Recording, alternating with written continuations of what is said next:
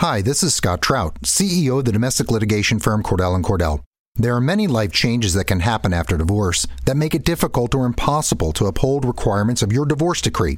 The orders issued in a divorce are based on the facts presented at that time, but the circumstances used in issuing those orders can obviously change. If you feel a modification to your court orders might be necessary, talk to us at Cordell & Cordell. Contact CordellCordell.com, 1065 East Hillsdale Boulevard, Suite 310, Foster City, California, 94404. You are listening to the Bird Calls on the Off the Glass, Nothing But Net, and Up and Under networks. For more on your Pelicans, go to iTunes, search the Bird Calls, and subscribe today.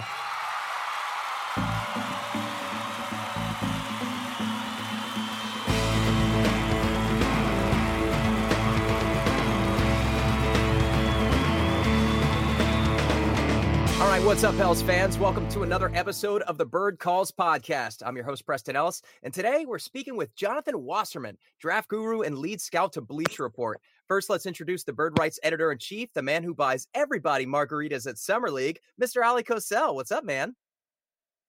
Oh, man, I'm missing the mojitos, actually, more than anything right now. Yeah, I guess the margaritas were for me, so that's a singular title. Next up, we have the man of the hour, Bleacher Report's own Jonathan Wasserman. Are things starting to settle down for you a bit with Summer League out of the way? Yeah, I'm actually watching golf right now as we record this podcast. So, yeah, Summer League's over, and this is like really the dull period, which has its pros and cons. You kind of look forward to another basketball being played sometime soon. Yeah, well, we don't want you to get too comfortable, so we're going to keep you at work. Don't want you watching too much golf and falling off the wagon, so to speak. Again, you guys, you can follow all of Jonathan's work at Bleacher Report. Of course, follow him at NBA Draft Was, and I highly encourage you to do so because he makes people like me sound really smart after the Pelicans selected Jackson Hayes. Let's go ahead and dive right on in, Jonathan. Breakout Summer League play of Nickeil Alexander-Walker and Jackson Hayes, the Pelicans' other two first-round picks. Walker arguably could have been considered the MVP. He lost against Brandon Clark to that title against the Memphis Grizzlies in the semifinals. I have his numbers in front of me, 24.3 points, 6 assists, 4.8 rebounds. You had him ranked 23rd overall in your big board, which I think was taken 2 weeks before the draft. The Pelicans took him a little bit higher than people probably anticipated as 17th overall. What were your impressions of him through his 4 contests in Summer League? Well, he's probably going to make me look stupid for ranking him number 23. He looked awfully comfortable out there, and it's it's one of those things where you see a guy in college and he plays within a system and is kind of afraid to make mistakes. And then you see him in Summer League where it's a nothing to lose atmosphere. He's got a green light to dominate the ball and make mistakes. And he looks so much more confident. We saw him do a lot more creating off the dribble, a lot more facilitating and passing as the lead guard. So I think one of the biggest takeaways from Summer League was how comfortable Alexander Walker looked, and some of the limitations and fears we had when he was at Virginia Tech, they really didn't pop in Las Vegas. I mean, you really didn't get the sense that physicality was going to be a problem. He looked pretty good inside the arc. He's always been a consistent shooter, but how is he going to finish after contact, create his own shot, create shots for others? He did that at a really high level and just really stood out in Vegas. So he was one of the more pleasant surprises and looked like a potential steal at number 17 overall. Jonathan, that's what everybody's thinking about right now. What is Nickeil Alexander-Walker's ceiling? And in particular, I want to get your thoughts on, do you think he has enough of the talent, skills, and aptitude to play backup point guard in the league? Because the Pelicans right now do not have a legitimate backup point guard. I know Drew Holiday can play, but after what we saw last year, he really prefers to play off the ball. So behind Lonzo Ball, there's really nobody. Do you think Nickeil could, as soon as next year, fill that role as a backup point guard for the Pelicans? I think that's what all signs are pointing to. And if we learn one takeaway from Summer League, it's that he can get guys involved, right? He was his first year at Virginia Tech. He was mostly a spot up player. I would have said, no way can this guy play point guard. And then he got more reps last year with Justin Robinson, who was Virginia Tech's point guard. He was injured and Alexander Walker took over, and we saw some more flashes of it. But really in Summer League, I mean, the thing that stood out most with him was his playmaking and his one-handed passes. And so I think that's really going to be the ideal position for him, to be an oversized point guard who does have the versatility to play off the ball at the 2 as well with that jump shot. But ideally, you put him as a mismatch at the point and let him kind of pick apart second units as a passer. And so, that would be my guess. I guess the question is, how fast does he take that position and become the backup to Lonzo? But seems like with the next couple of years, that's the direction that he's headed. Yeah, we were anticipating with just how deep the Pelicans roster is right now that we might see some of these picks with the Erie Bayhawks in the G League affiliate. But after his performance, as well as Jackson Hayes, I don't expect that we're going to see that happen this season. And let's go ahead and talk about Jackson Hayes. You had him 5th overall in your big board. He was taken 8th, and he was considered a reach by some. You had him going 9th to the Wizards, and you called him a low-risk, sure-thing option. His breakout performance in his first minute of NBA action, we should say, was that sky-high dunk, and he ended up scoring 28 points on that night, averaged 16.3 points, 7.3 rebounds, 1.3 blocks in his contest at Summer League. Tell us, has your perception of Jackson changed after watching him play? No, I mean, I ranked him, like you said, number 5th overall on my personal big board, so I was obviously very high on him coming out of college. I'll probably look better with my projection on Hayes than I will with Alexander Walker, but like you said, what I mentioned, a low risk type of guy. I mean, you know exactly what he's going to do, and he has the size and physical tools and athleticism to succeed in that role. It reminds me a lot of what Mitchell Robinson did last year, where maybe he's a little bit limited skill wise, but just let him play to his strengths as a rim runner, diving to the basket. We saw how high he can get above the rim. He's going to be an easy basket machine, whether his offensive skill develops or not. And just keep him in the game. He's going to stay active. He's energetic. He loves to fly to the rim and make plays on the ball at both sides. And so I think no matter what lineup you put him in, just say play to your strengths. He's going to be a very active, efficient player at both sides. It's just a matter of time. When does he learn how to defend without fouling? And I think we saw that a little bit at Texas. We saw a little bit at Summer League. And I think he's clearly the future starting center of the Pelicans, just maybe not right away. Jonathan, you just mentioned Mitchell Robinson, but I know after reading some of your articles that you don't exclusively think that Jackson Hayes will remain, similar to Clint Capella, a rim runner.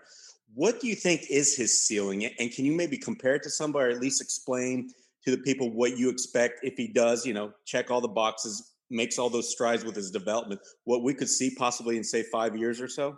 Yeah, I mean, I still think that his identity in the league is going to revolve around off-ball stuff, just running, jumping, reacting. But I think we saw a little bit here. He's got some touch, both from the free throw line and around the key. He can maneuver his body in different ways to finish at tougher angles. And so, I'm not going to say he's going to be a go-to player in the offense. They're not going to feature him, but when he's got space down low, he ranked in the 95th percentile, I believe, in post-ups at Texas. And I think he's going to be a threat with the ball around the key. Maybe not, a top option in the offense, but somebody who can make you pay other than just by the dunks and the block shots. He's got a little more to his game, a little more in his bag with his back to the basket. I'm going to ask a follow-up question, then we'll move right along. Obviously, we saw some glimpses of some talent that wasn't realized at Texas. He's only been 6'11", I think, for 2 years now. So he's still evolving as a playmaker, as you just discussed. And we saw glimpses of that perimeter shooting, like you mentioned. There was one touch pass to Kavale Big B Williams that resulted in a quick basket. He had a laser pointer pass, a one-armed pass to Nickeil Alexander-Walker underneath the basket from the top of the key, just showing us some glimpses of other skills that could evolve over time. I know it's kind of rudimentary to do this at this point, but do you think he could evolve beyond that Mitchell Robinson, that Clint Capella, and like you said, become some kind of playmaking big from the top of the key? I mean, it's a funny thing because, like you mentioned, the nice passes in college, he was not much of an assist guy. I'm trying to pull up the numbers. He had 9 assists all season as a freshman. That's pretty unbelievable. Mm-hmm. Like he grew a lot. He had that big growth spurt. He kind of was a really late bloomer in terms of high school recruiting. And so he's one of those kind of mysteries, those question marks of how do you put a ceiling on this guy? Who knows what he's going to do over the next? He just turned 19. He's going to play 3 NBA seasons and still be 21. I mean, it's really difficult to predict what he's going to do 4 or 5 years down the line. I think the first 3 years, expect him to be that Mitchell Robinson type guy. But it's anybody's guess how much he improves skill-wise with his jump shot, with his passing, with his shot creation. I'm not going to say that he can't get better. I'm not going to say I'm going to bet on him getting better in that regard, but I think that the real value with Hayes and the real appeal to him is that he's got that high floor. No matter what, you're going to get a Mitchell Robinson type guy. Now I'm going to jump in front of you, Ali, for a moment, if you don't mind. I'm going to bury the lead here, and we're going to talk about the elephant in the room a little bit later in the podcast. But before we get to that, you had 3 other Pelicans ranked in your top 50, in being in Christian Wood, Frank Jackson, and Kenrich Williams. Let's go ahead and briefly touch on Christian Wood. You had him ranked 2 of all your summer league players. He obviously didn't play a minute. The Pelicans ended up running out of space on their roster, cut him. He's now with Detroit. Just what do you think in terms of that move? Do you think it's a mistake that the Pelicans are going to regret long term, or do you just think he's the type of player who can dominate summer league? Yeah, he may be one of those guys. I mean, really productive G League, summer league. I happen to like him a lot coming out of college, so naturally, I'm a little higher on him.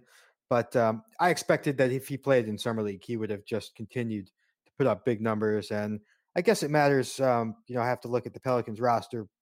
Who makes sense. I trust Griffin. I trust that he's making the right decisions, and that there probably wouldn't have been enough room for him to have a role and to grow within that role. And so it's a numbers game a lot of the time, and you got to pick the right amount of guys and the right fits for what you have. And I think the Pistons got a nice pickup there. And so we'll see what happens with Wood. He's just never found that place where he can grow, and it just hasn't happened for him yet. But I think it's just all a matter of fit. Maybe it wasn't right with New Orleans. Probably better chance with Detroit backing up those bigs there. Hi, this is Scott Trout, CEO of the domestic litigation firm Cordell & Cordell. There are many life changes that can happen after divorce that make it difficult or impossible to uphold requirements of your divorce decree.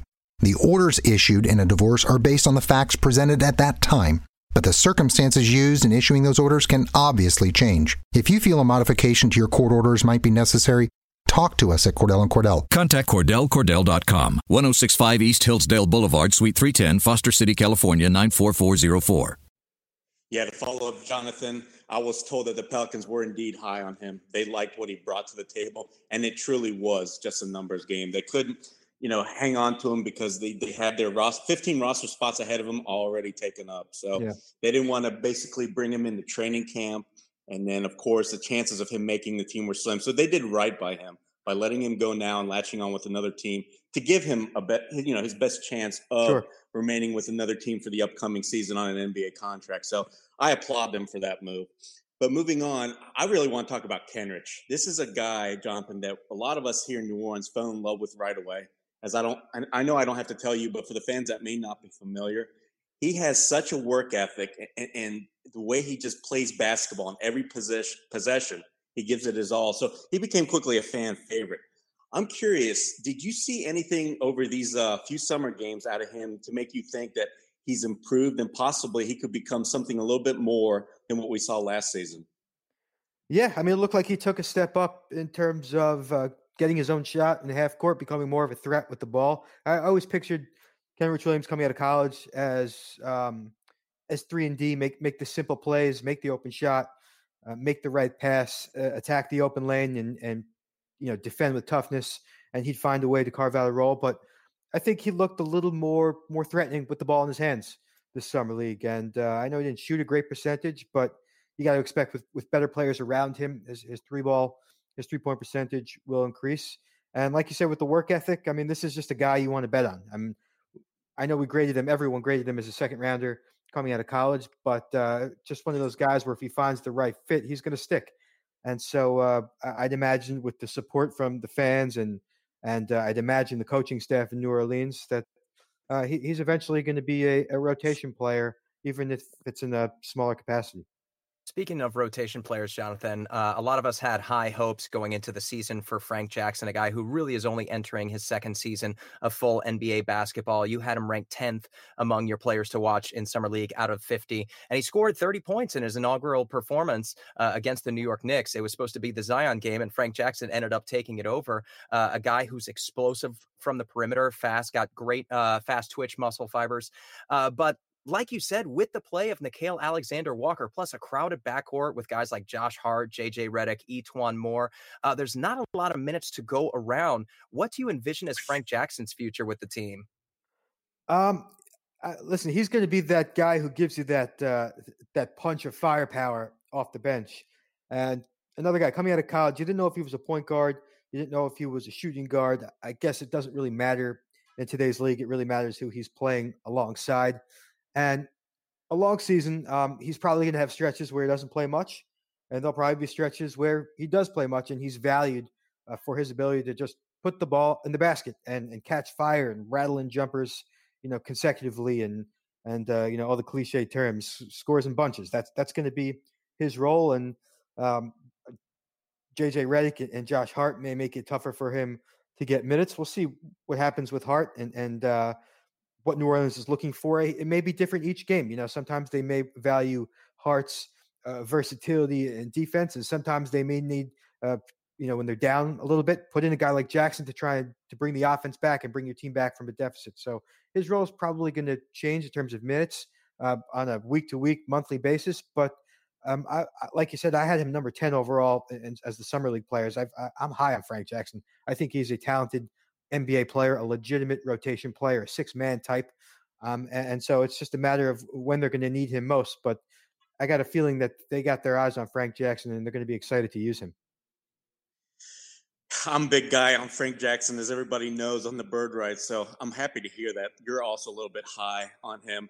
And I'm hoping he can, in the future, have kind of an impact, maybe like, say, Leandro Barbosa did, for the old Suns teams and stuff like that, because that would make him a very valuable player coming off the bench. But listen, Jonathan, I want to get your take on Didi Louzada Silva. He's a guy that almost all of us had no clue on what to expect, and he surprised all of us. He played big minutes, showed to be pretty good, staunch defensively, showed off a shot. Basically, he did everything that the scouting report said he shouldn't be able to do. I mean, he was coming out, from what we had read, his best attribute was post play. He really couldn't do anything but, shoot spot-up jumpers off the ball. He wasn't a playmaker of any kind. So it was really nice to see that there's something possibly in this kid. Where did you have him ranked, Jonathan? And what do you expect possibly for his future to look like if he kind of realizes a lot of his potential? After the Nike Hoop Summit, I was off. He was not in my top 50, maybe not my top 75, actually. So this was a big surprise for me. And just from what we saw in Summer League, it looks like a lot of people missed on him. And again, good for Griffin and this Pelicans franchise, because that was a good pick that I didn't see coming. And most scouts I talked to, he wasn't mentioned as one of the top international guys as a second round flyer, and they took him pretty early in that second round. He looked way more comfortable than from what I saw from his highlights over the year. In Brazil, he looked more like a 3-and-D guy who, like I mentioned with Kenrich, does the simple things, makes open shots, attacks lanes as a line driver. Maybe not a very creative guy with the ball in his hands, but he capitalizes opportunistically when he's in scoring position, and he defends with some toughness. And so, he looks like exactly what you would hope he'd look like, but maybe never anticipated he'd look like, particularly this early. And so he's going to Australia. I'm excited to see what he does there. I'll certainly be paying more attention to him this year than I did last year. And so it just looks like another positive for the Pelicans offseason. And this is Jonathan Wasserman. You can follow him at NBA Draft Was. We're going to get you out on this, Jonathan. Thank you so much for your time. Of course, we buried the lead until now, and that being number 1 overall pick, Zion Williamson, 11 points in just 9 minutes, had a pretty bad plus-minus in that game, and kind of a herky-jerky jump shot, but obviously displayed overwhelming power, nimble feet, Euro step, explosiveness, just in general. It was a small sample size, Jonathan, but what did you get out of those 9 minutes? Not much. The most we got out of it, I think, was just satisfaction from watching him rip the ball out of Kevin Knox's hands and throw it down. That was just like such a signature Zion type of play. Listen, I think I know the guys from last year set the bar pretty high, like Luka and Trey and DeAndre. They put up pretty big numbers. DeAndre Ayton put up 16 and 10 on nearly 60% shooting, and we kind of didn't really talk about him much. I wouldn't be surprised if Zion's numbers this first year are closer to like 18 and 8. I think he's going to struggle a little bit more than what we saw at Duke in terms of half court creating his own shot. Of course, the easy baskets are still going to be there for him just by tapping into his athleticism and his motor and his quickness. But, when the game slows down in the half court and he's got the ball around the perimeter, I think he's going to have trouble finding a way to get high percentage shots for himself. And we're going to see him forced into awkward runners and shots that he's not used to having to take. And so he may not have as good a season as Luka Doncic did last year, but I still think long-term he is, I've said all year, I think if I were to put a ceiling on him, I go one notch below MVP and I cap it off at all-star starter, which is, nothing to be upset about. But that's where I see Zion. I'd just say take it easy on him this year if he doesn't have a Luka Doncic type rookie season, because he just turned 19. I don't even know if he turned 19 yet. Looking about from a long-term perspective, I think everything is A-okay. He's going to be just fine. July 6th, I think Saturday night, the end of the NBA trade moratorium, was his actual 19th birthday. So He is freshly turned 19.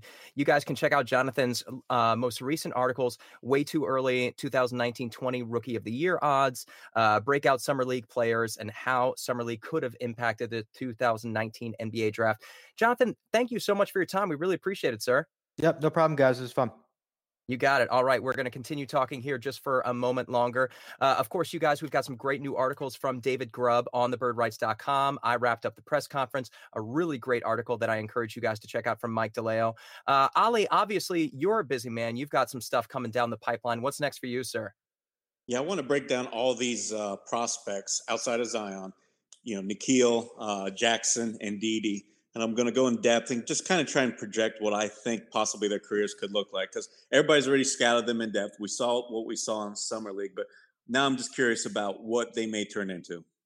All right, you guys, thank you again for listening. Of course, if you want to do us a favor, go over to iTunes, give us a 5-star rating, drop a comment there if you like. And above all, please share this, retweet it, all that good stuff. We really appreciate you guys. We got a lot more content coming down the pipeline, but for now, hey, let's dance. Thank you for listening to the Bird Calls on the Off the Glass, Nothing But Net, and Up and Under podcast networks. If you like what you're hearing, please take a moment to rate us on iTunes, retweet, share with your friends, and most importantly, subscribe today.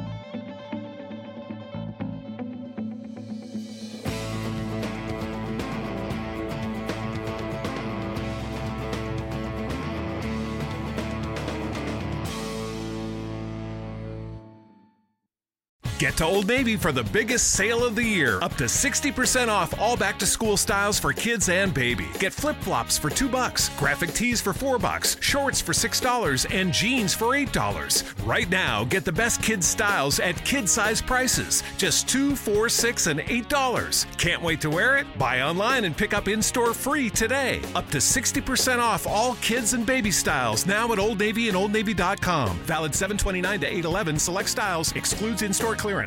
Get to Old Navy for the biggest sale of the year. Up to 60% off all back-to-school styles for kids and baby. Get flip-flops for $2, graphic tees for $4, shorts for $6, and jeans for $8. Right now, get the best kids' styles at kid-size prices. Just $2, $4, $6, and $8. Can't wait to wear it? Buy online and pick up in-store free today. Up to 60% off all kids and baby styles now at Old Navy and OldNavy.com. Valid 7/29 to 8/11. Select styles. Excludes in-store clearance.